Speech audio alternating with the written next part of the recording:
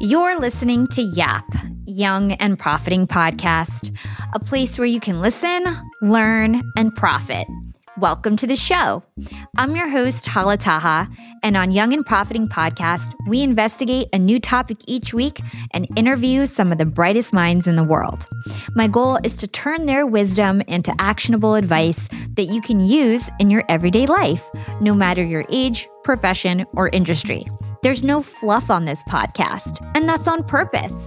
I'm here to uncover value from my guests by doing the proper research and asking the right questions. If you're new to the show, we've chatted with the likes of ex-FBI agents, real estate moguls, self-made billionaires, CEOs, and best-selling authors.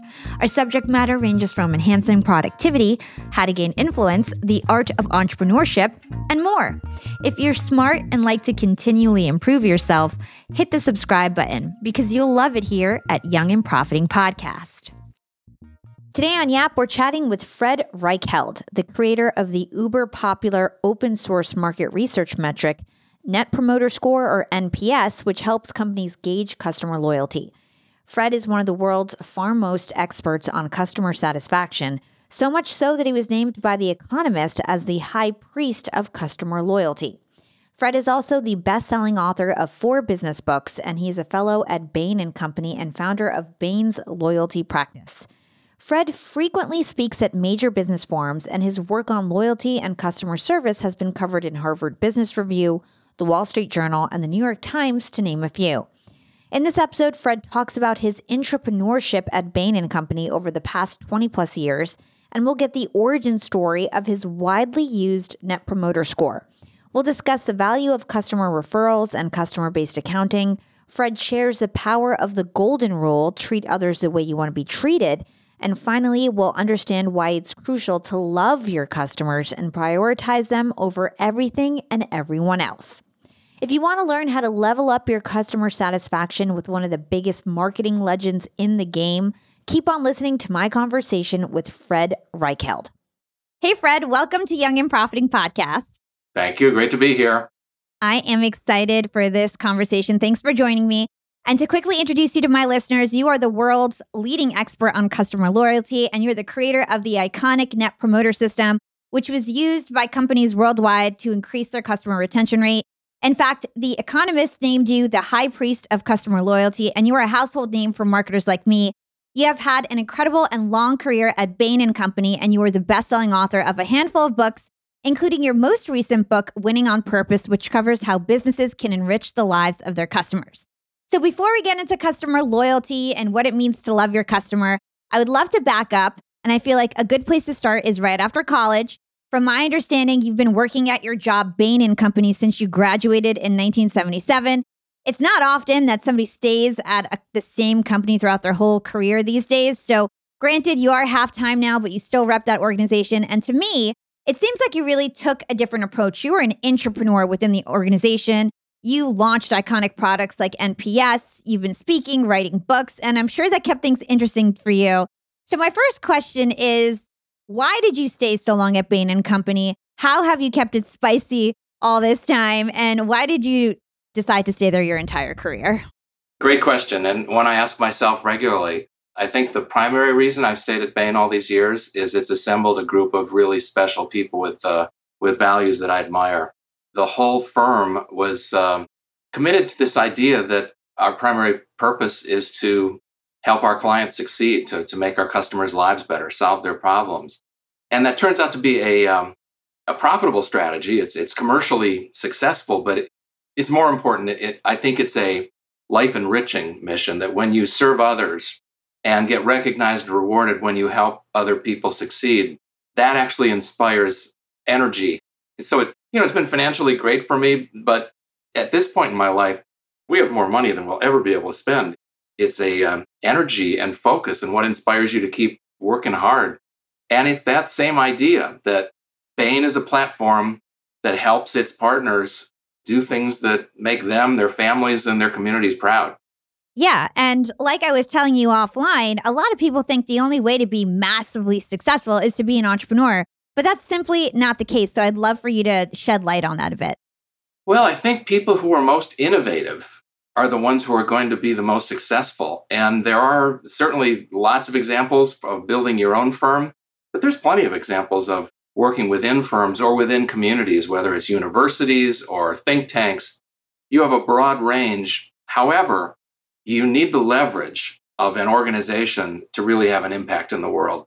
And the key is to make sure that you choose wisely an organization that fits your values and is full of people who aspire to similar life goals that are worthy of your loyalty. And then make sure you help them succeed. It's not so much about you succeeding. You've got to play a big role in helping that organization succeed and fulfill its mission. Yeah, I couldn't agree more. So let's talk about the origin story behind Net Promoter Score. Talk to us about the genesis of this idea and where you got it from. Well, I was an economics major, and the thing that caught my eye early in my career were organizations, both small and large, that were outperforming any understanding of business strategy or financial accounting that I learned in business school.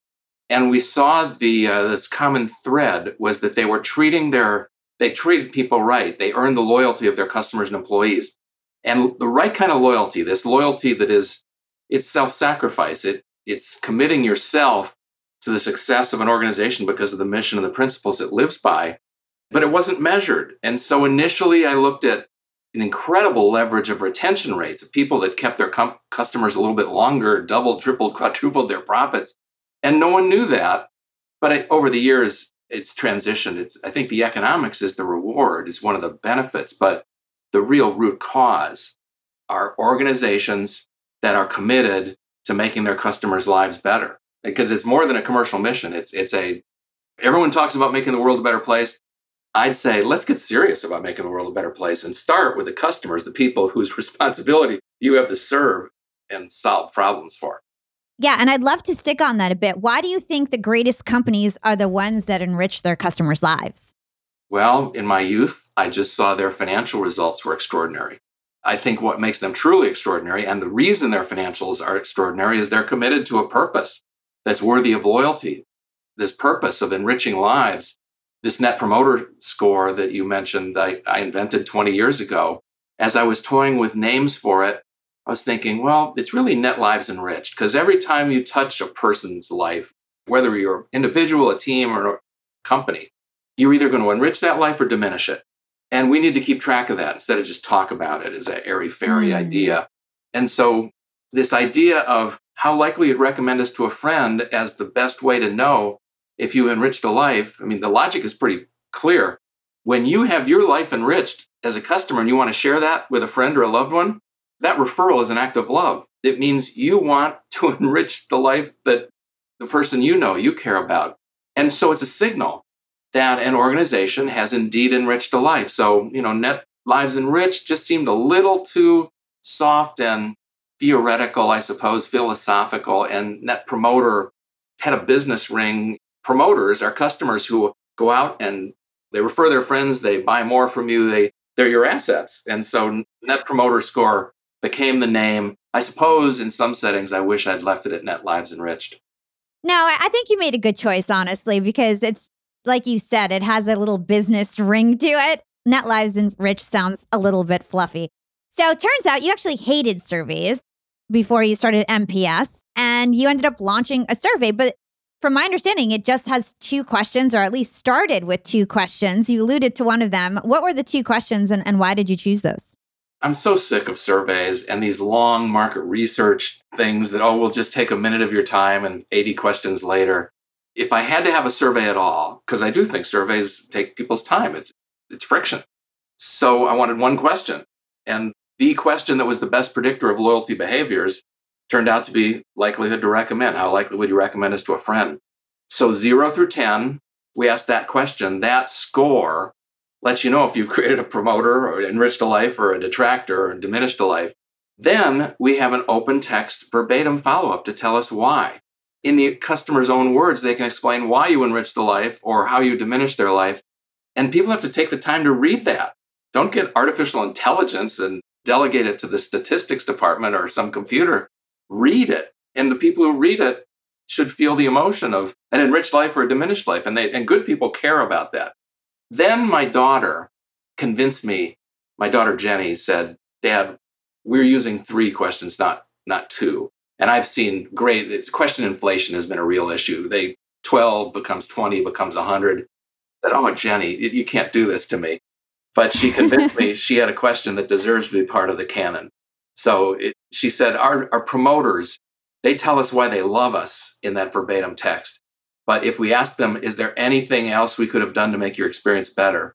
They tell you good ideas that can innovate and make you even stronger. And remember, your promoters, they're your biggest fans. They want you to succeed. You're a part of their personal brand because when you refer someone, you're sharing your personal identity, your reputation with the brand. It's a big deal. And those people care about you and they want you to succeed. So give them an option to give you their best ideas.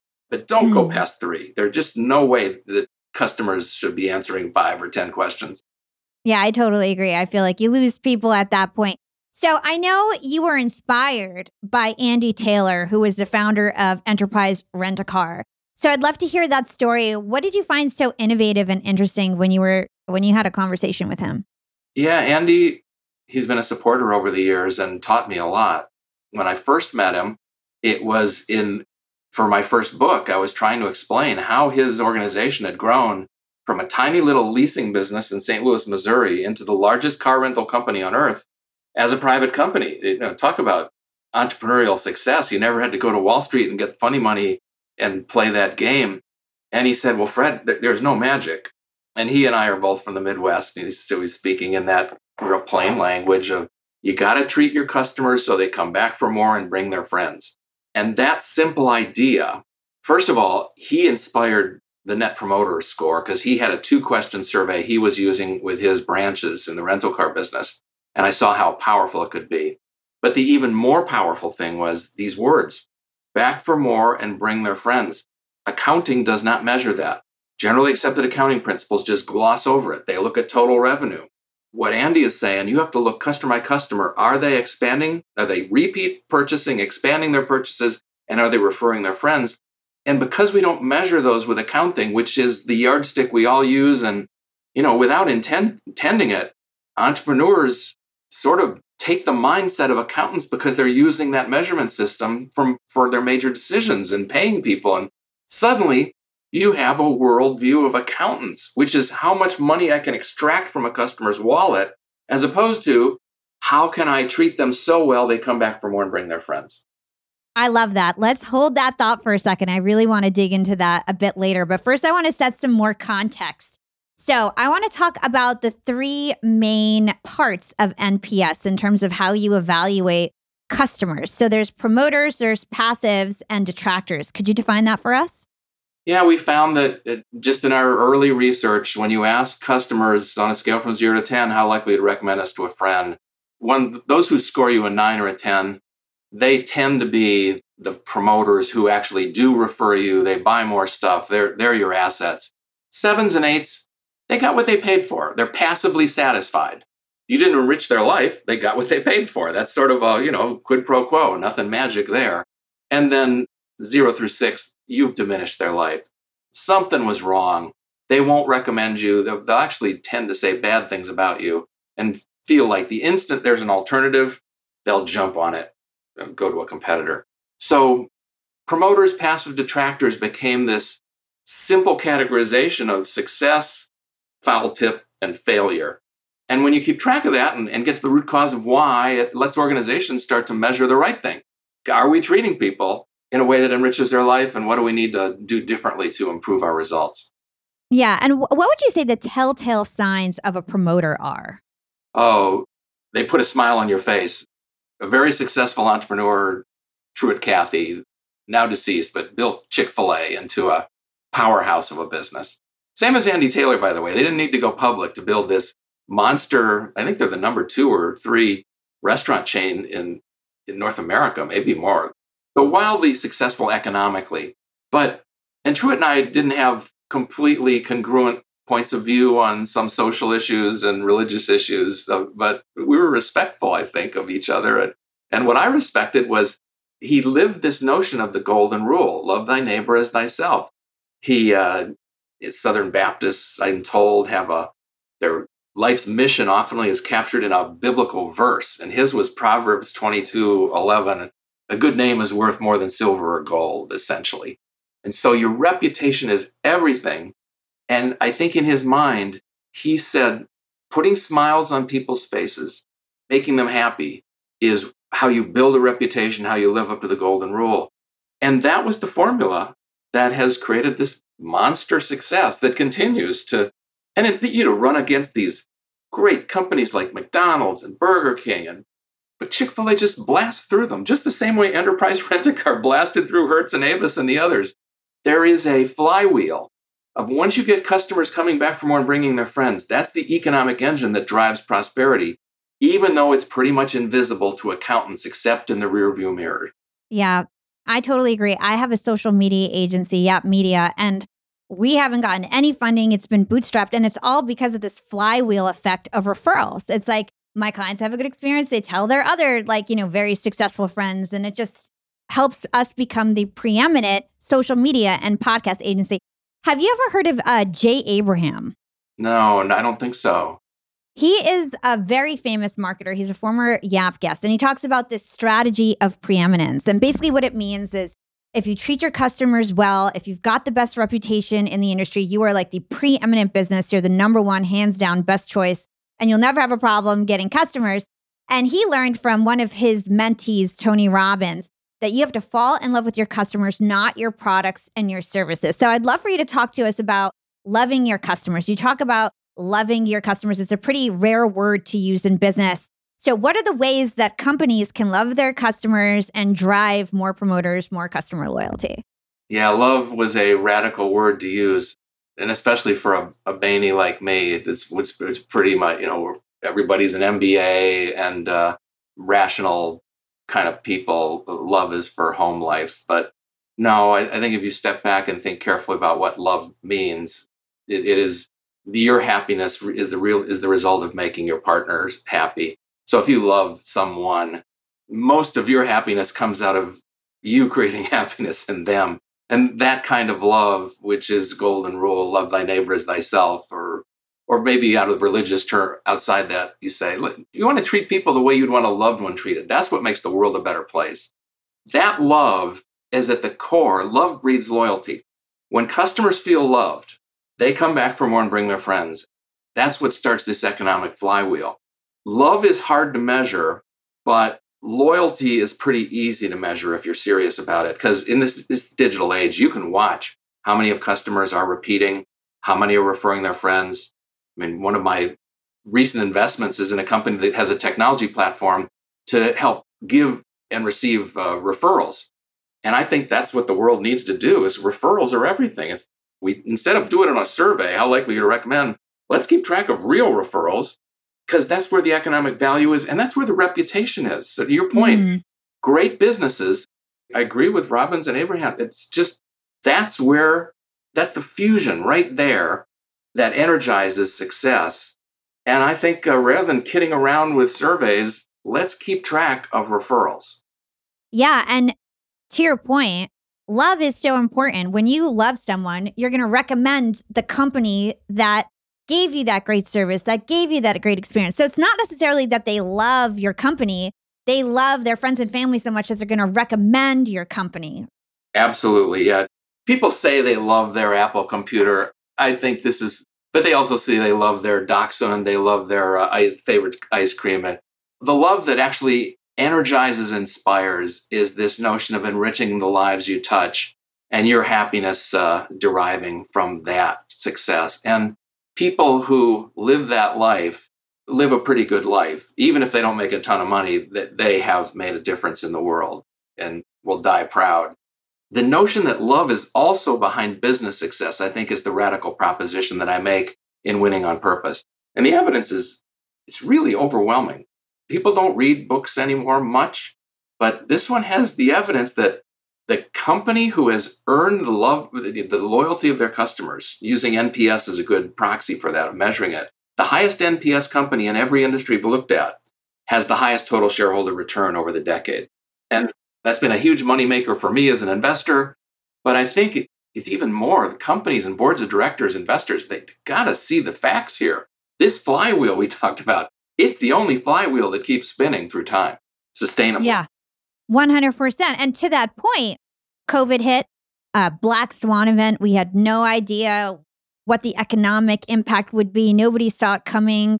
And these things can happen. They happen every several years. So talk to us about how customer loyalty and having a high NPS score can kind of mitigate these Black Swan events. Black swans have been going on for a long time. It feels like we have a flock of them landing in the last few years, but that's how the world works. And the companies who have the financial mindset that's very common today, running themselves in the accounting. And remember, accounting solves for profits. So very quickly, if you use generally accepted accounting principles to run your business, which big companies almost have to, then you are teaching your people the purpose of your business is profits.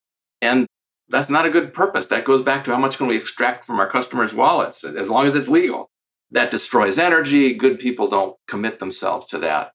Then if you can make loving your customers this idea of making their lives better and keep track of progress there and recognize and reward people for earning tens, real tens, not begging for tens, then I think you can manage your way to success. But I suppose the biggest challenge, almost every entrepreneur gets this intuitively.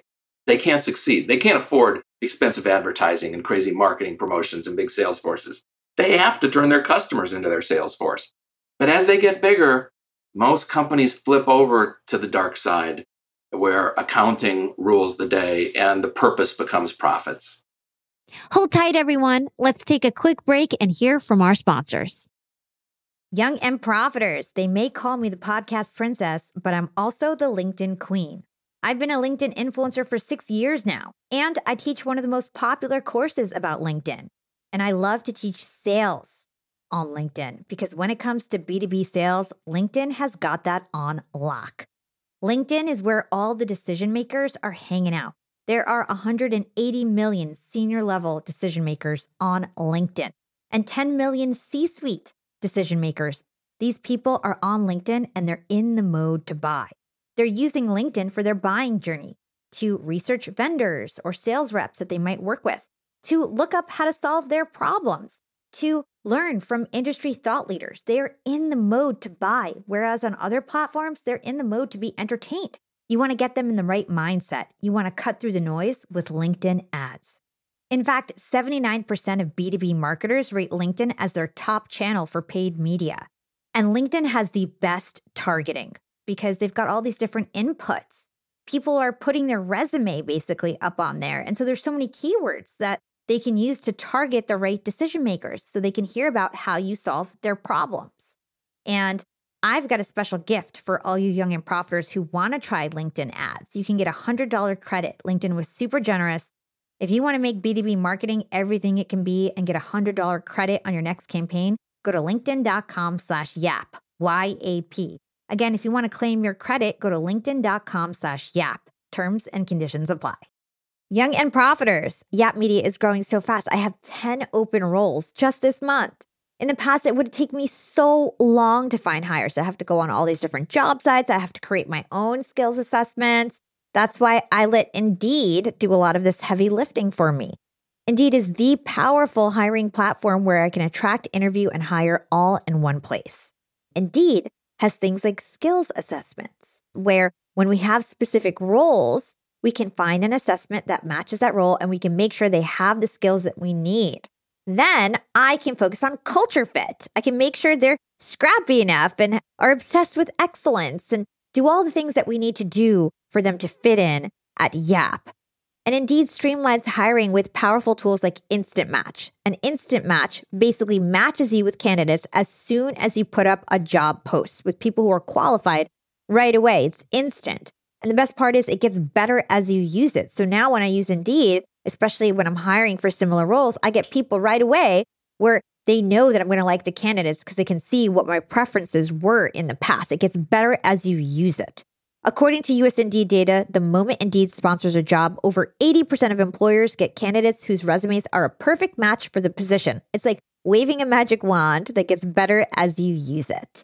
So I love using Indeed. We've found a lot of our A players on there. Join more than 3 million businesses worldwide who count on Indeed to hire their next superstar like we do at Yap Media. Start hiring now with a $75 sponsored job credit to upgrade your job post at Indeed.com/profiting. Offer is good for a limited time.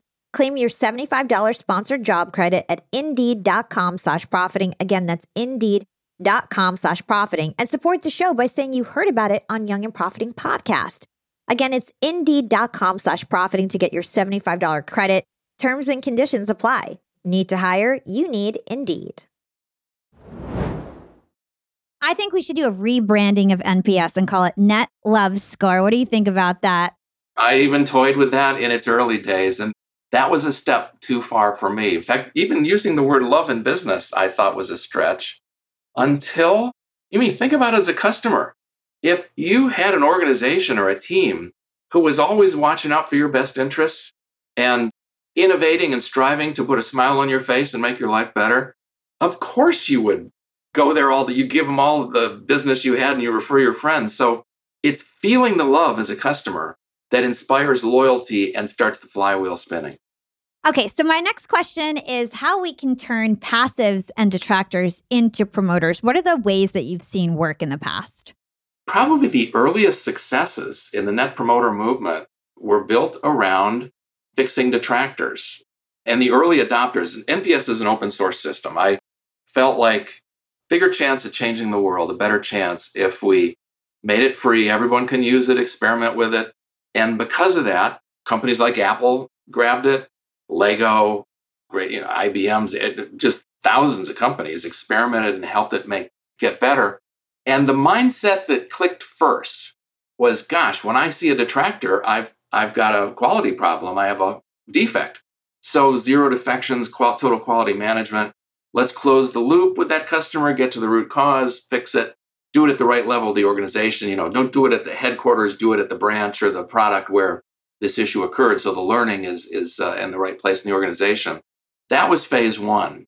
Where we are now is what innovations not only keep customers delighted, but raise the game so they are 9s or 10s and they're referring 10 friends, not just 2.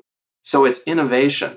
And yes, passives, when you talk to a passive and you say, what could we do better? They go, I don't know. I'm happy. I got what I paid for.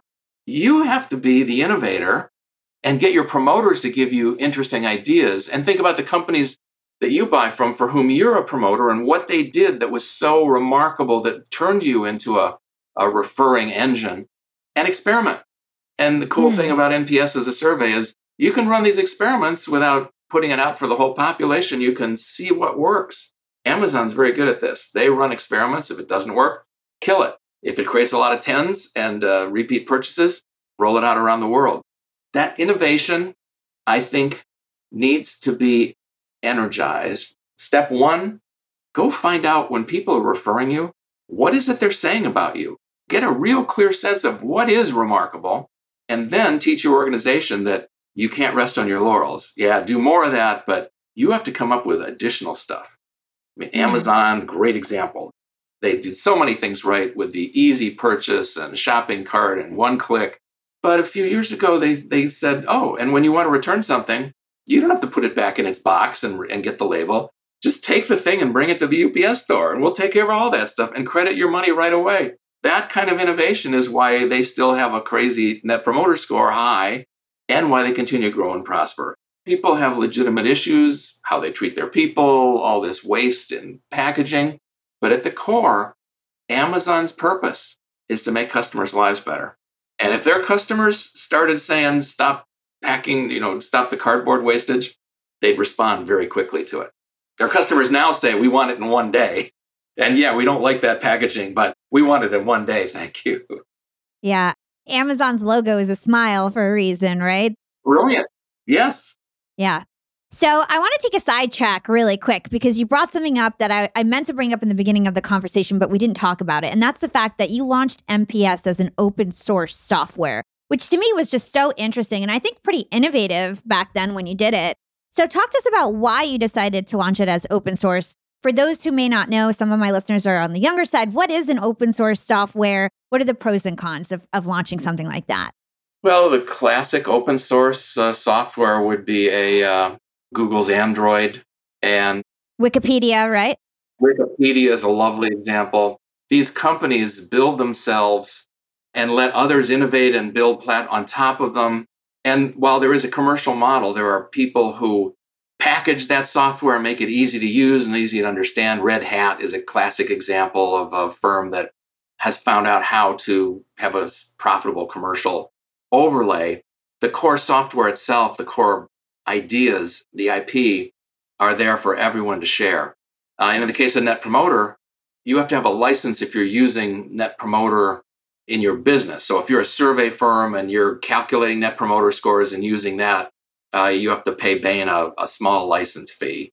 But the license fee is so modest, it's not a moneymaker. It just makes it clear that when you say Net Promoter, when you ask it 0 through 10, these things are constant and the brand gets protected. But for users who are just businesses that want to get feedback from their customer, it's free. You might want to hire somebody who has software to do that really in an elegant way. You might want to call people or send them a survey yourself. And I did it because at that point in my life, you want to be a jillionaire or a quadruple jillionaire? That's sort of stupid. Do you want to have a major impact on the world? That's what seemed energizing to me. And I thought we would have a bigger impact if we let everyone try it for free. Yeah.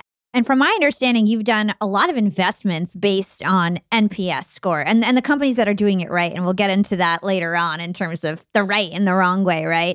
But the customers that are doing right, you tend to invest in those companies. Is there a way for other people to find out what companies have a true, high, accurate NPS score? If you're the target customer, you're the right age group and the right socioeconomic segment. And if you and your friends are just going crazy and referring it, chances are it's a very high Net Promoter score. That's just a common sense way. I've had a little bit of an advantage because at Bain, as more and more of the organization at Bain has seen the power of Net Promoter and how difficult it is for individual companies to get Net Promoter scores that are comparable, apples to apples. Because the instant you are the one asking for feedback, it biases which of your customers bother responding and what they say. So we've created Bain Prism.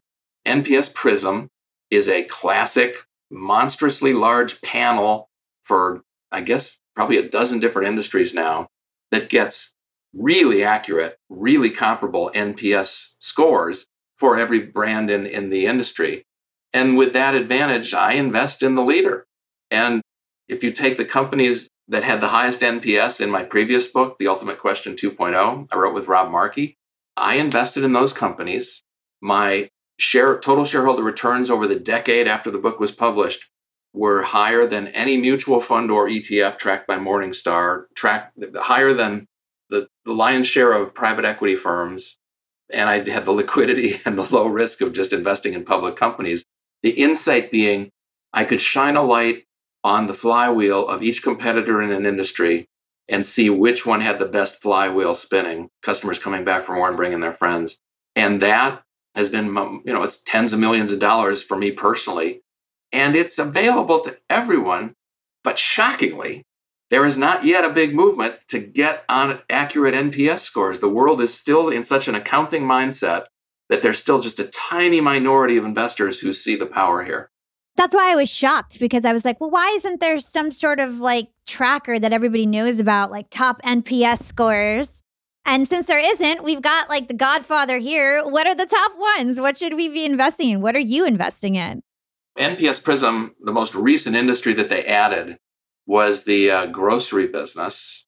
And the top score was a regional grocer called H-E-B down in Texas, but it's private. On the other hand, even though if you can't invest, you know where you want to have your kids go work. And Chick-fil-A has the highest NPS. They're a private company. But I'd say then relatives who feel like entrepreneurs and want to be a store manager, and that's a wonderful career path. The Trader Joe's is one of the top handful, but that too is owned by the next one in NPS is Aldi, private still. Then you get Costco. All of these are at superstar levels. Costco is a public company. It's so interesting that so many are private. It just goes to show that if you've got the flywheel effect, you don't need to take on investors. But keep going. Sorry for interrupting you. Yeah, so Costco is a public firm. I invested in Costco the instant I saw that they were top in NPS, because my personal experience has been so positive. I use them heavily as an example in Winning on Purpose, this last book. Their philosophy is customers come first, and they act in a way that makes it clear that they live their philosophy. So a lot of stories about Costco that I really advise entrepreneurs to read.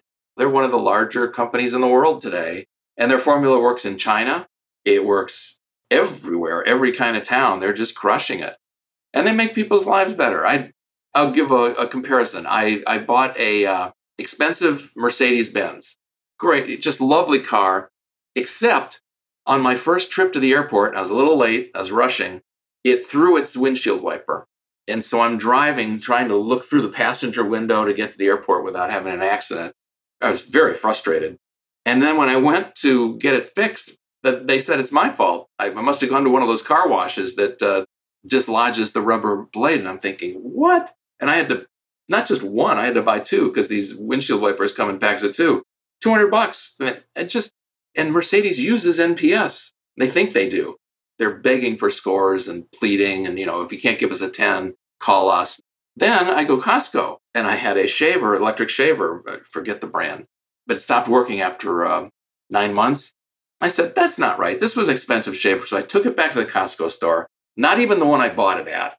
And I said, listen, it's not working. Can you do anything for me? They scanned my membership card, and they said, your account's been credited. I said, wow, no questions about what went wrong. They said, no, customer like you, if you're not happy with it, it's not right.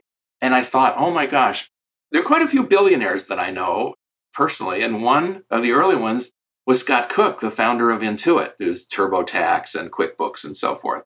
And his philosophy, he started at Bain about when I did, and then he left to found Intuit. He was the first adopter outside of Bain of Net Promoter. And he says, my philosophy is, we don't deserve $1 of profit until our customer's happy. Think about what a high-minded philosophy that is. But it worked in software. That's why he's still got a successful software firm. 98% of the others' success stories back in his day, they're gone. Costco has the same philosophy. You're a good customer, and they have my track record as a customer. They know we buy a lot. You are unhappy with that product, then we don't deserve it, and the manufacturer doesn't deserve any profit. What an amazing common sense way to run a business.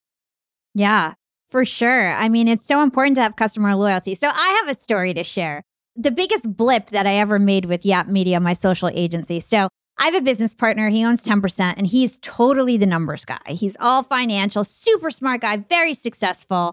I'm very much like the relationship person. Most of my clients are actually former guests that become my clients, and then they become my mentors and my friends and everything like that. My business partner is very much about the numbers, and we've been growing really fast, and our rates keep getting higher and higher. And we have legacy clients that pay a lot less than our clients now. And so the biggest blip that I ever made in my company was when my executive team convinced me to reach out to all my legacy customers and try to raise the rates. And it messed up some of my relationships. We're fine now, but it took a while to get it back on track. And it just goes to show that when you have legacy customers, these were clients that were with me for a couple years. They referred all their friends. They were like my number one advocates. And for a period of time, they were mad at me for trying to raise the rates on them, right? Because they felt like they were loyal. And so there is a problem with the way that people think in terms of the accounting practices and just only looking at the numbers and the profits and not actually evaluating customer relationships. Because I sit in these finance meetings and I get so frustrated. They're like, oh, if it's some sort of a negative forecast. And I'm like, but you guys don't know about all the conversations I'm having. And there's so much bubbling up that's just not calculated. So I'd love for you to talk about what needs to change in terms of accounting practices and how entrepreneurs can avoid making this mistake of not measuring their customer loyalty. It's an excellent question. And I've wrestled with that for a long time. I see people misusing Net Promoter the way car dealers do, begging for scores. But with surveys, unless you have a big panel with double-blind research, you can't get honest, accurate, comparable scores. What do we measure that really gets to the heart of customer love? In Winning on Purpose, I introduce a new metric that I think it deserves to be the equal of Net Promoter. Maybe someday it's slight superior. It's called earned growth. And it just, it takes the point of view that you have with every customer, you have to keep track of, are they buying more or less or defecting? And are they referring friends? And so your earned growth is your total growth the business generates in revenue that comes from existing customers being happy and buying more and the friends they refer. Great companies will have earned growth rates 130, 140, 150%. So you think about their resting growth rate with no sales and marketing, they're just growing like crazy. I think for entrepreneurs and for the serious numbers people, force them to start measuring your earned growth rate and your earned growth component for every customer. And you'll start focusing on the right things. Instead of aggregates like total revenue, which can lead you down the wrong path, if your customer is not buying more, coming back for more and bringing their friends, there's something wrong that needs attention. But if they are growing 150% a year, don't screw up the decision making by kowtowing to the accounting mindset. Now, of course, you have to have cash flow to keep the business healthy, and so finance is vital, but it's not the purpose. And in too many businesses, finance, because we can measure it more rigorously and report it, and the regulatory system sort of gives it an edge, we give it way too much power in our thought process. 100%. And I would argue, like that little blip, that story that I was telling you about when I went to go raise the rates with my customer, we were trying to raise the rates so minimally, 20%. And I always tell my partners now, like, look, we did that and we lost so many referrals. We could have grown, we're doing amazing. So don't get the wrong picture. But like we could have grown even faster had we not lost all those referrals for that point in time while my customers were upset with me. So it's just such a cool tool. What's the actual formula behind earned growth rate? There's two components to earned growth. The first one is the back for more, which encapsulates both retention, because if somebody diminishes their business or defects, that nets out against it, and customers that expand their purchases, netting those things. There is an existing accounting metric called net revenue retention. That's the biggest component for most companies. And then you add the revenue from customers who came primarily as a result of referrals from existing customers. That set of revenue, that's earned growth. And if you are well above 100%, that means you've got the flywheel spinning in the right direction. So if I've never done any paid ads, no marketing, and everything is referral, then that means I have a high earned growth rate? Yeah, well, the great companies, if they take the new customers and you ask them what's the primary reason you came, the very best companies I've found have 70, 80, even 90% of their new customers are coming on referral primarily. That doesn't mean they don't advertise at all. There's a lot of reinforcing publicity and advertising, but you ask your customer, what's the primary reason you came aboard? If they say referral from a friend, or if you have a tech platform that actually, it's clear our friend referred them and keeps track of it, those are the best kind of business you can possibly have. Those are the assets the accountants don't measure today. They send you down the wrong path because of that. 100%. I feel like this is so educational and interesting and helpful for all the entrepreneurs that are out there. Let's hold that thought and take a quick break with our sponsors. Young and Profiters, I'm about to be jet-setting all over the world. I'm going to London, Cancun, New Orleans, and New York to speak. I'm going to be up there with the bright lights, and I want to be spiffy. I want to look fresh. And so I'm going on a big shopping spree. I got to get clothes. I got to get hair stuff, skincare stuff, makeup. But I'm not going to feel guilty about this shopping spree because Rakuten's Big Give Week is back. Rakuten is the shopping platform for savvy savers. From May 6th to May 13th, they're having their biggest cashback event of the year. I'm talking about 15% cashback at hundreds of stores with additional cashback bonuses.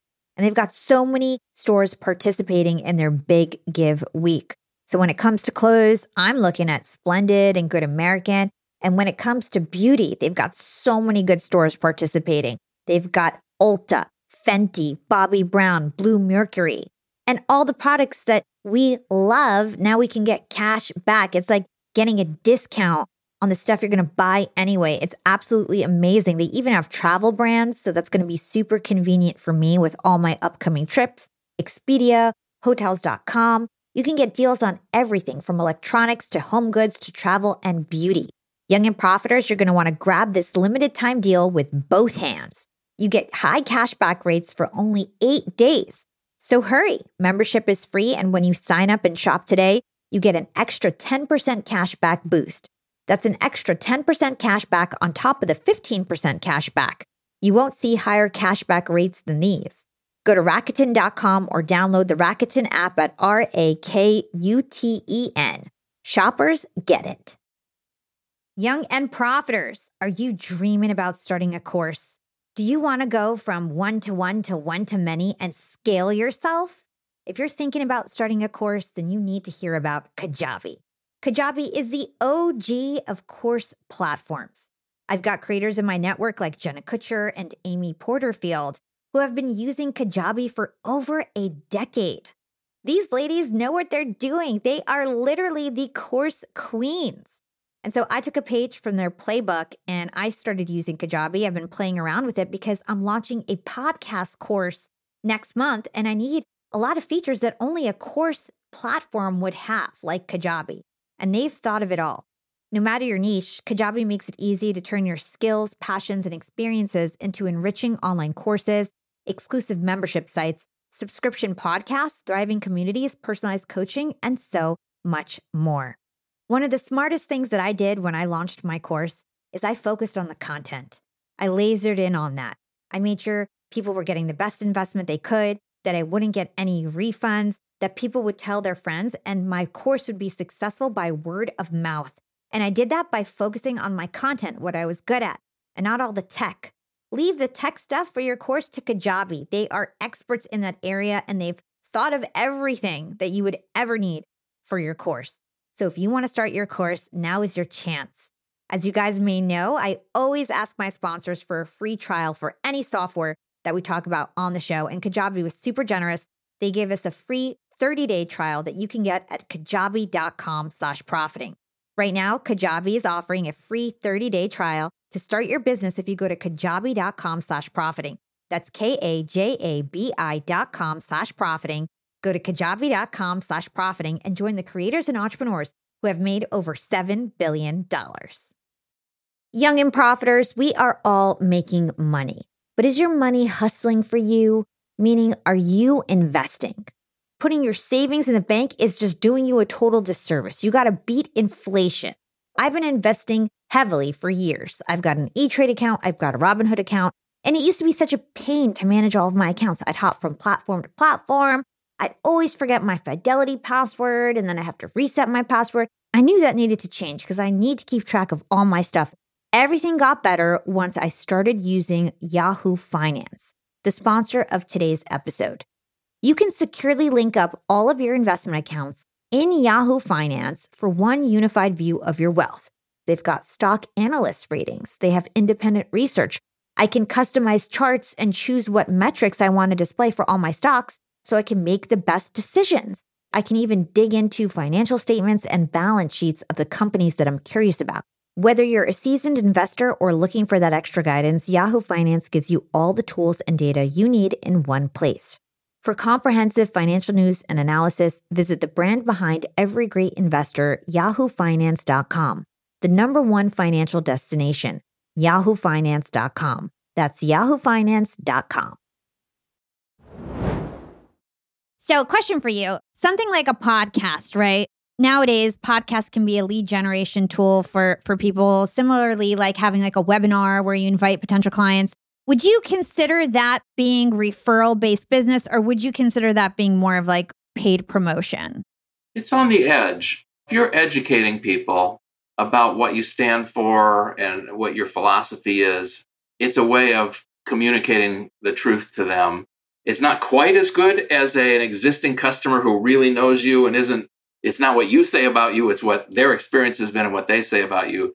That's the highest form of positive marketing. But I think what you're describing with podcasts and building community, it's the next best thing. Yeah, I agree. I feel like it's like slightly right under is like having like a social media platform where you're known as a thought leader and you're giving away free advice, or a podcast where you're building trust with someone. It's not quite paid promotion. It's sort of like the gray area, right? If you could get really honest reviews on these sites and curate it a little bit so it's the customers that you care about, But it's even Amazon, who is so strong, it's sloppy. When you go in there, the star ratings, they don't make much difference because half of those are paid in some way or cheating. So yeah, you can read the verbatims and sort of figure out who thinks like me, and you can get benefit. But if people really cared about review sites, they could be so much better than they are today. And a really smart somebody who runs one of the biggest retailers in the world said, Fred, when we don't get the best insights from our NPS surveys, they're good. They know they're talking to us. So there's social barriers about telling the truth and not hurting our feelings, or maybe they're negotiating with us, but it's a lot of biases there. The way we get to the truth is to listen to our customers talking to other customers or people they're referring on Facebook groups or in some third-party platform. So the real truth is listening in on what people are saying about you in a way that's not creepy and inappropriate. But if you can have an honest way of listening to that, boy, you can learn a lot. Let's move on to your latest book, Winning on Purpose. You ended up writing it after you got diagnosed with cancer. So I'd love to understand why you were inspired to write this book. And we've covered a few topics that are in it, but tell us about what people can find in this book.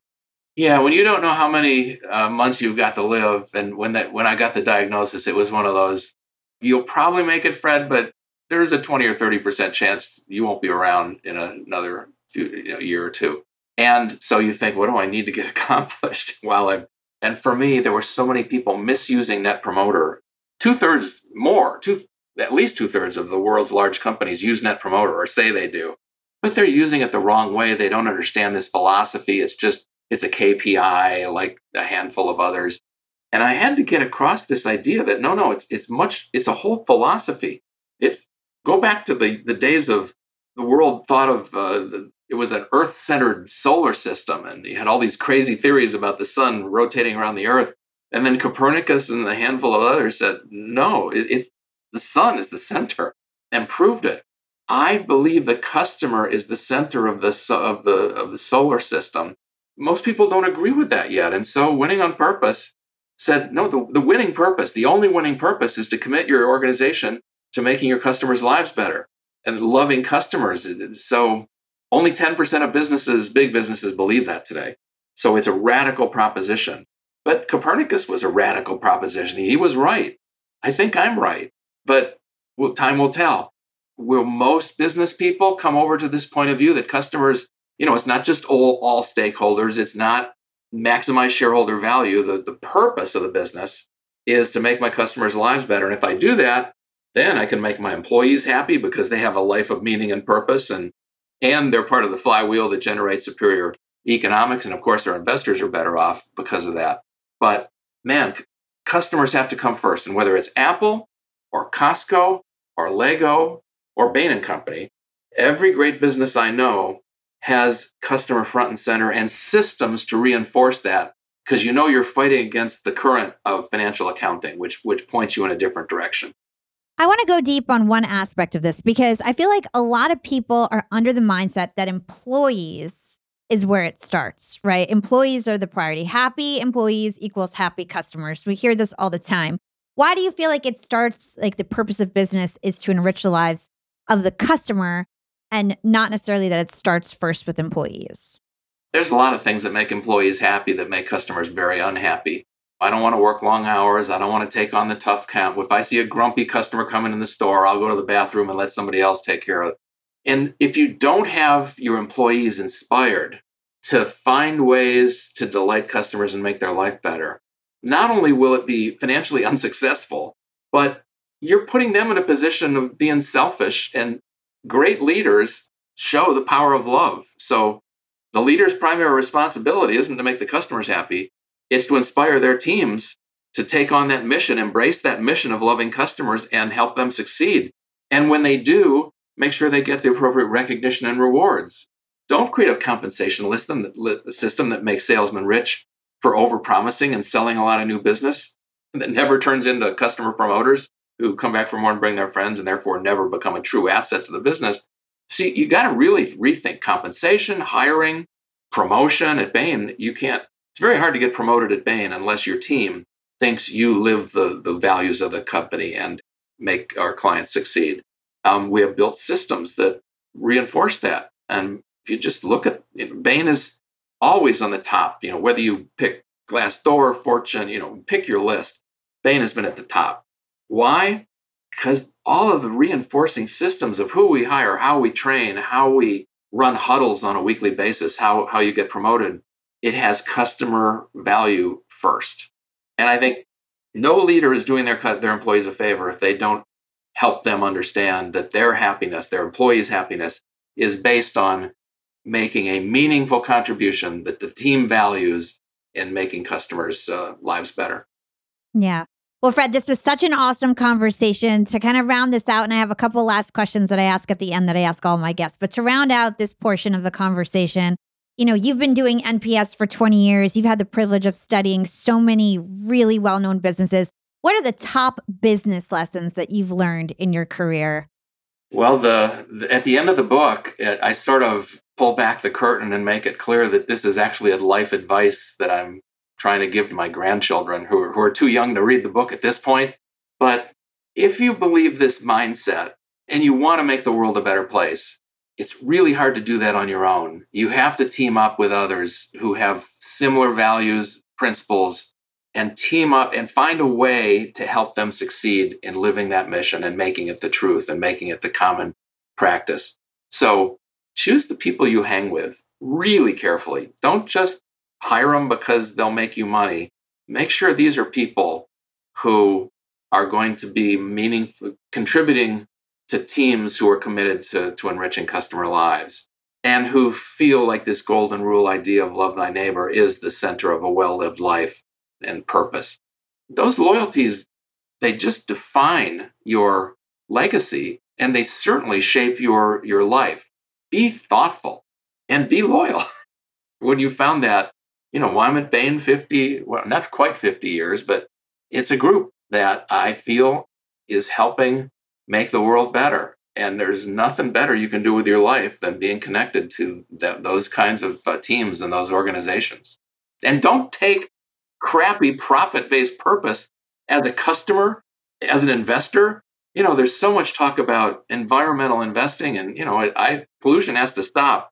But seriously, the worst kind of pollution are people mistreating each other and abusing each other in the name of profits. I completely agree.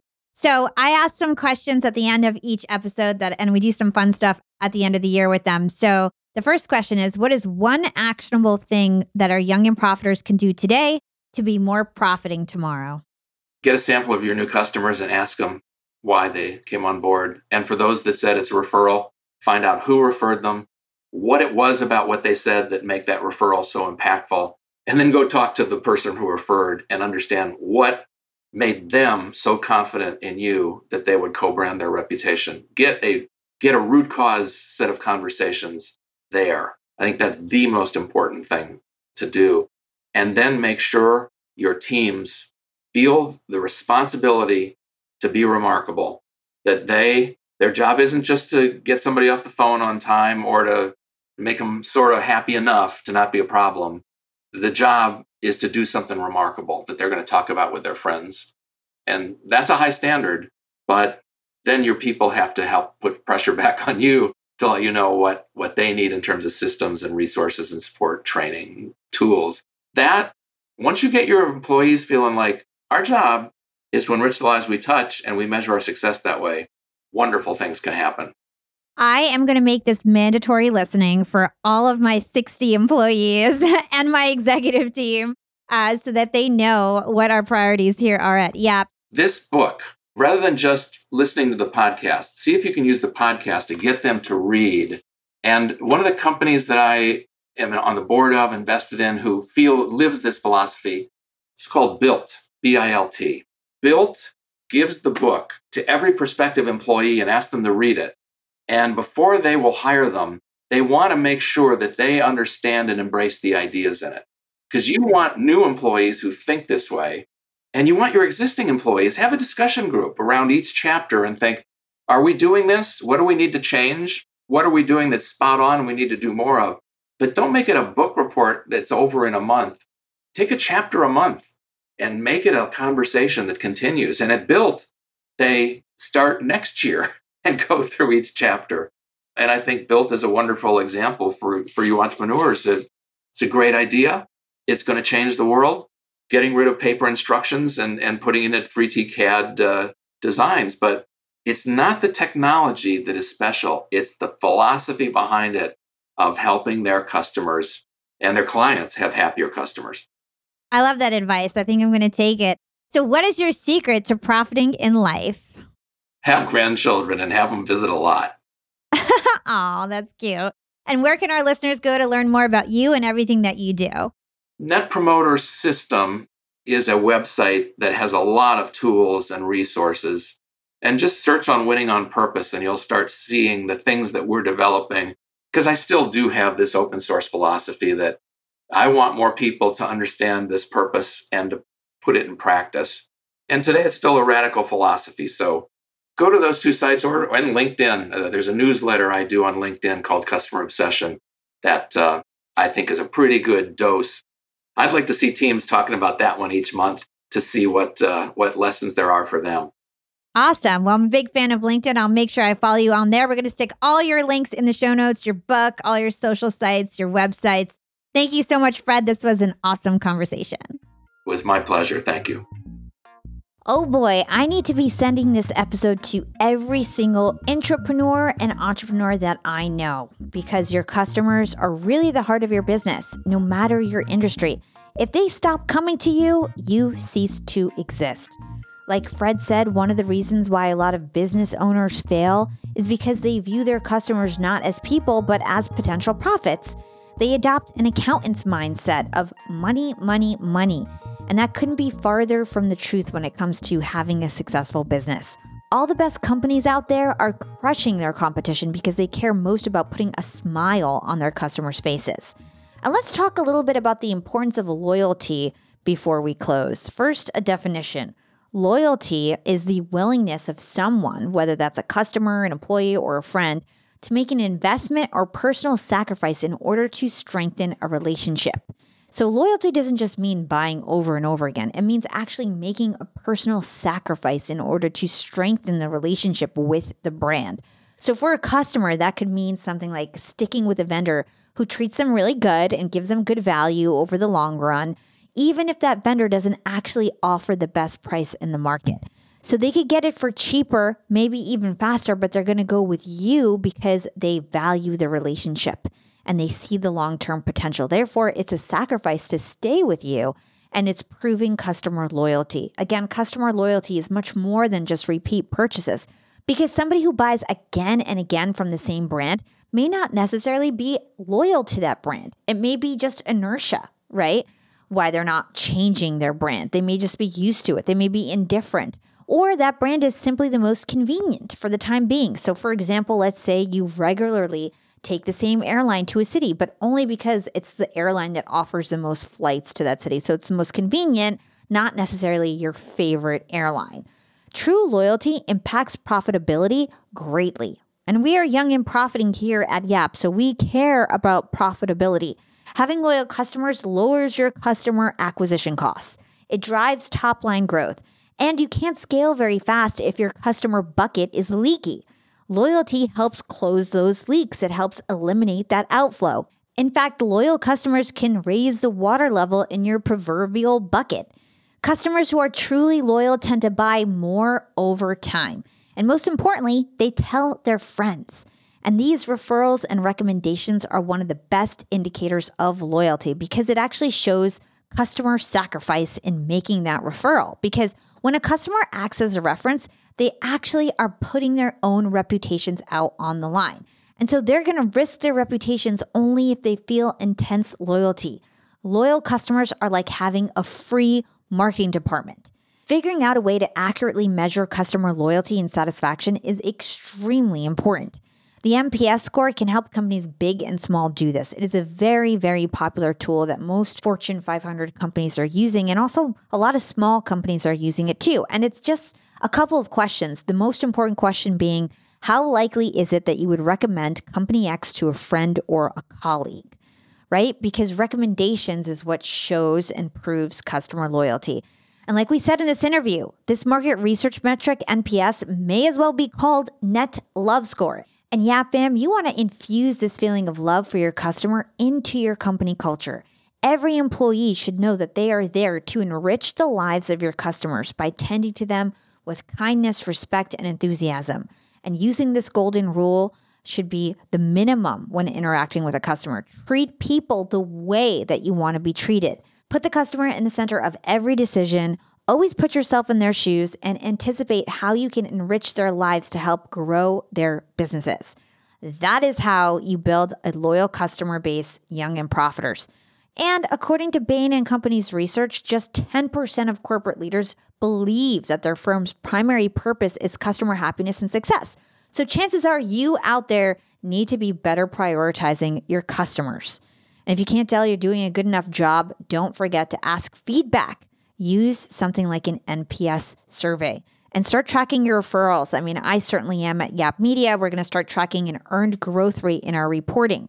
Referrals are super important, and understanding who your biggest advocates are can help you make better decisions in the long run, better gauge the true health of your business, and not just look at everything from a black and white numbers perspective. And guys, I'm going to leave all the resources for NPS in the show notes. I've linked it all there for you to flip around and see how you can leverage it for your business, whether you're an intrapreneur or an entrepreneur. I think you'll find it valuable. Thanks so much for tuning in to another incredible episode of Young and Profiting Podcast. If you haven't yet, make sure you follow me on social. I'm on Instagram, TikTok, and Twitter at YAP, Y-A-P with Hala, H-A-L-A. You guys can also find me on LinkedIn. You can search for my name. It's Hala Taha. You can't really miss me on there. And thank you so much to my amazing Yap team. I couldn't do this without you guys. Thanks so much for all your hard work. I really appreciate it day in and day out. This is your host, Hala Taha, signing off.